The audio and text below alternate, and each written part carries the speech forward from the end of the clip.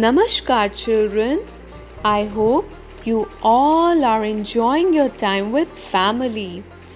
Do you know I am your storyteller for a day, and I am going to narrate an interesting story. The story is about a little boy who gets to know about magical words.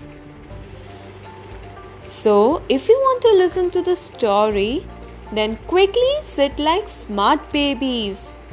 So, sit straight and cross your arms. So, now listen to the story carefully. A long time ago, a little boy was walking through a park. In the middle of the park, there was a tree with a sign on it. The sign said, "I am a magical tree. Say the magical words and you will see." The boy tried to guess the magical words. He tried abracadabra. Then he thought of another magical words. Tantara. Then another. Chi, chu, cha. And like this, he thought of many more. But none of them worked. And finally, the little boy got tired.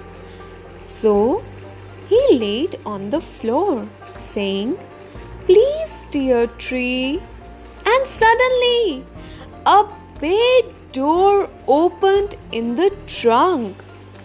Inside, everything was dark, except for a sign which said, "Carry on with your magic." Then the boy said, "Thank you, dear tree." With this, the inside of the tree lit up brightly and revealed a pathway leading to a great big pile of toys and chocolates. The little boy brought all his friends to the magical tree, and they had the best party ever.